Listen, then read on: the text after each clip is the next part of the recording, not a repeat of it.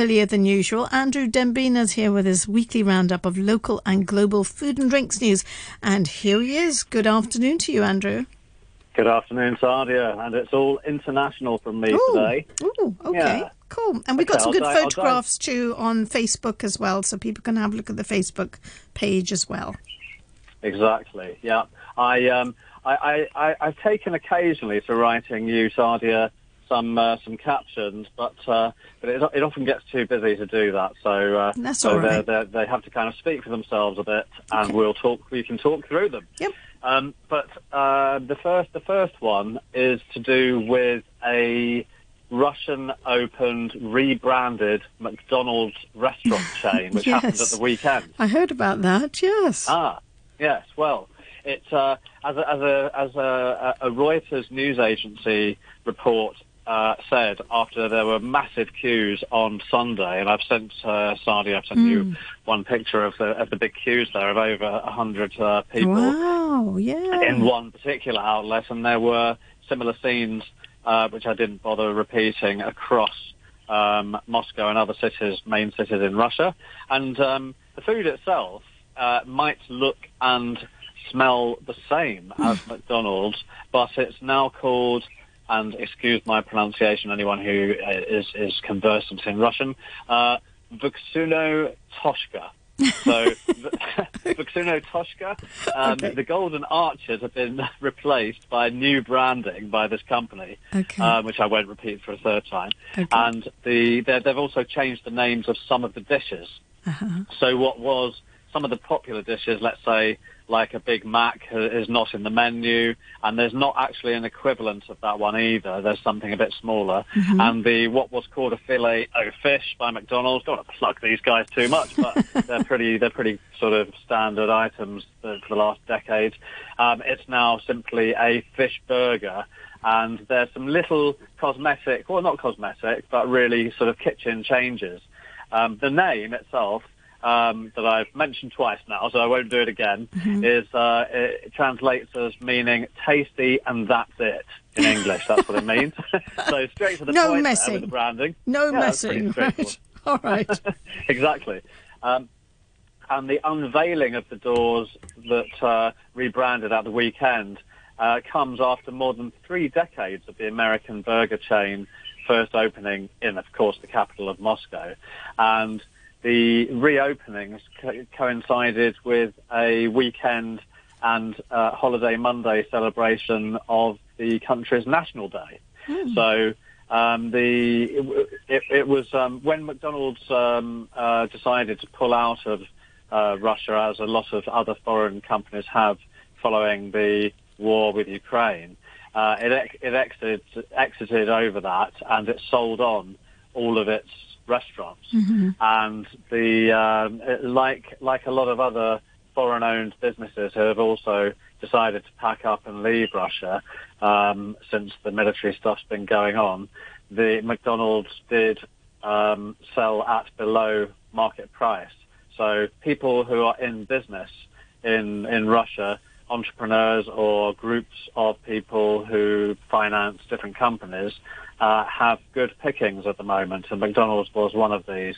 Although the government said after the sale of McDonald's that they expected that the company would legally be able to buy back the chain of restaurants within 15 years. There's something about the legal contract that allows that to happen. However, the new owner said that he has heard from the company that they won't be interested in doing this. That was a separate report that came through the state media in Russia itself. So the buyer said, a spokesman for the buyer of the company said that they paid a symbolic figure that was far lower than expected price for it. And the Russian media has been pretty pleased that everything has opened again. As I say, or we mentioned at the beginning of this little segment, the queues have kind of spoken for themselves. There were people interviewed on the ground about how it tasted. Sergey, a 15-year-old customer interviewed by Reuters, said that he saw and tasted little difference. Okay. But it tasted the same, he said, as he tucked into his chicken burger and fries. Okay. The cola is different, though, he noticed. Oh, right. And but there's no change to the burger. There we go. If you wanted to know about the subtle differences Well, there, if I'm in Russia, I will know that there is a Tosk, whatever it's called. I won't mention the name again. That it is similar to McDonald's, although I probably won't even go there. I won't go there here. Don't look out for the yellow M or the golden arches, as they call it. Look out for 2 stripes of orange and a red circle. Yes, that'll be your target. Okay, for a burger when you're there. I'll keep it in mind. Yeah. Okay. Moving somewhere else then, to Australia we go, and it's a tale of robot waiting staff, which was in the news over the last few days. A Canberra, the capital of Australia, cafe, uses robot technology now to deliver food and drinks to tables. And the owner of a cafe, his name is Sam Vecchieria,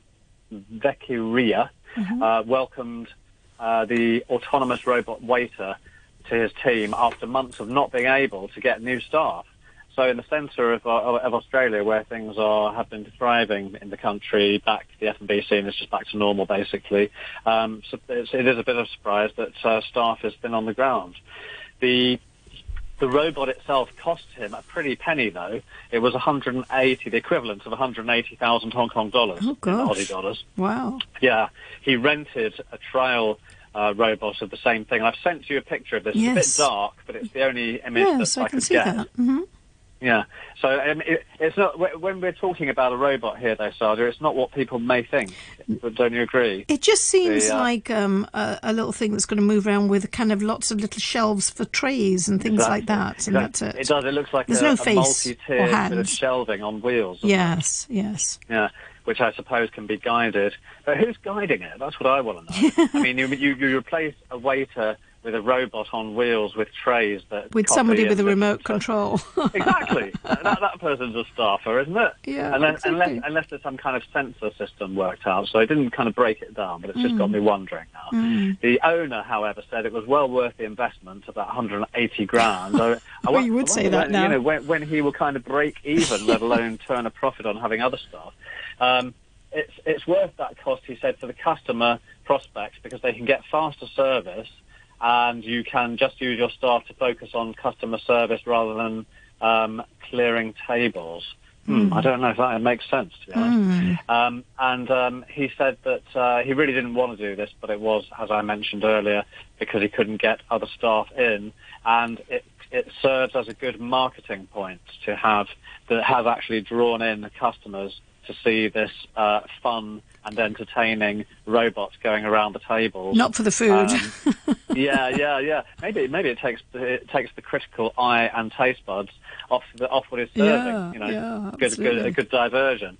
So the company that he bought it from is called Quantum Robotics in Australia, and a spokesperson from that said that he doesn't want to be producing, or they don't want to be producing robots in the service industry to replace humans, but they think, as the owner said, that it can enhance some kind of quality to an establishment in retail or in food and beverage that can add something to the customer experience. Well, interesting. What do you think on that? Well, I'm not sure about it, because initially I thought it was about, delivering the food to the tables, but obviously it's about putting your tray or your plates onto these things. So in a way, I don't know how many people would want to do that. They, they have to actually, the customer has to do it. So I would wonder whether that's really going to work. Again, it's a lot of money, isn't it? I mean, yeah, that's true. I mean, you'd hope it would have very good, well-working breaks and so on, so you don't kind of half spill your coffee as you're taking it off there, or things like that, or that it just moves when you're about to put it back on the tray. Yeah. The Australian Council of Trade Unions commented on this particular instance of a robot going into a cafe. Someone told the ABC News of Australia this from that council: it's critical that working people be at the centre of how automation is rolled out through workplaces and industries to ensure that it creates a safer workplace and strengthens the rights, wages and conditions of working people rather than undermining them. So putting workers at the centre. Yeah. Yeah. Mm-hmm. Putting workers at the centre of increasing technological advancement can help us create large-scale employment opportunities. It goes on like that, basically saying, we've got to be careful of workers' rights, though, which makes sense. Yeah. I was talking to Noreen about a restaurant in mainland China that was interesting about a year ago that had behind glass a robot. It wasn't. I mean, like the one that we have pictured on your Facebook page, it doesn't look as you'd imagine it, but it did have something that replicated a human arm that could do things like blend ingredients and take things off baking trays and so on, and it became a kind of a hit with customers as well because it was behind glass. It was a bit of a showpiece, but it did also put people out of jobs because there were some figures where it had replaced people that would have been doing this either behind glass or behind more sort of privacy of bricks or tiles or whatever. So that's just something in the air. I'm surprised that Hong Kong, I mean, no, not at the moment with the last few years that we've had of restaurants being closed and so on, but perhaps when things get back on a normal course properly, we might see that sort of thing here. I do, you think about some of the high-tech aspects or elements of interior design and quirkiness that are in some Hong Kong cafes, restaurants and bars. Yeah. I could see something like that happening here. But there have been reports on it also in Korea and Singapore over the last year or so. I think it's been testing grounds behind at them. HK. Yeah, they're just testing these things. Obviously, they've got the robot, the little coffee robot in K11. The new K11, the art house. Yeah, Arts Mall. At the bottom, they've got a coffee place, and these robots are kind of dancing to music. They're all pinned down, obviously, and then they make your coffee and they put it. Oh. They've got arms, but sometimes when I've gone there, they're kind of broken down. They can't do much. But generally, they work and they dance to the music and they make your coffee in front of you. So there's two of them, and they'd almost do a dance together. So that's in K11. So that seems to be working, and that always seems to attract a good crowd to have a look. I'd like to see that. Yeah, it's quite good. Yeah. Not too bad. Yeah. I mean, just out of curiosity, really, I was there a few weeks ago, and there is a very good French creperie there, which is, but that must have diverted my attention from the dancing and coffee making robots. Okay. Shame. Like to see them. Worth seeing it though. Good music. Yeah. Right. Good dance moves? Yes, absolutely. Actually, very smooth, and I'm quite impressed. Good. So that's not bad. Right. Okay. So moving out of Canberra next, to Thailand we go, and Thailand becomes the first Asian nation to largely legalise marijuana in its food and beverage industry use. That's what it is. That's what's going on in that last picture I sent you, Sadia. Yeah. You wouldn't guess at first because it looks like a nicely tempura. Exactly, it is. It's light. It's the light, semi-transparent batter of tempura, and I've seen this with in Japanese restaurants with shiso leaf, which is tastes like basil, but it's a much larger leaf. It's Japanese, but in fact these are marijuana leaves, and the reason that it made the news over the last few days is that Thailand has made it legal to cultivate and possess and to use in foodstuffs marijuana in a much wider way, because it already had made some loose restrictions in 2021, but it got much wider from last Thursday. And so that means that there's a relaxation on almost every kind of law.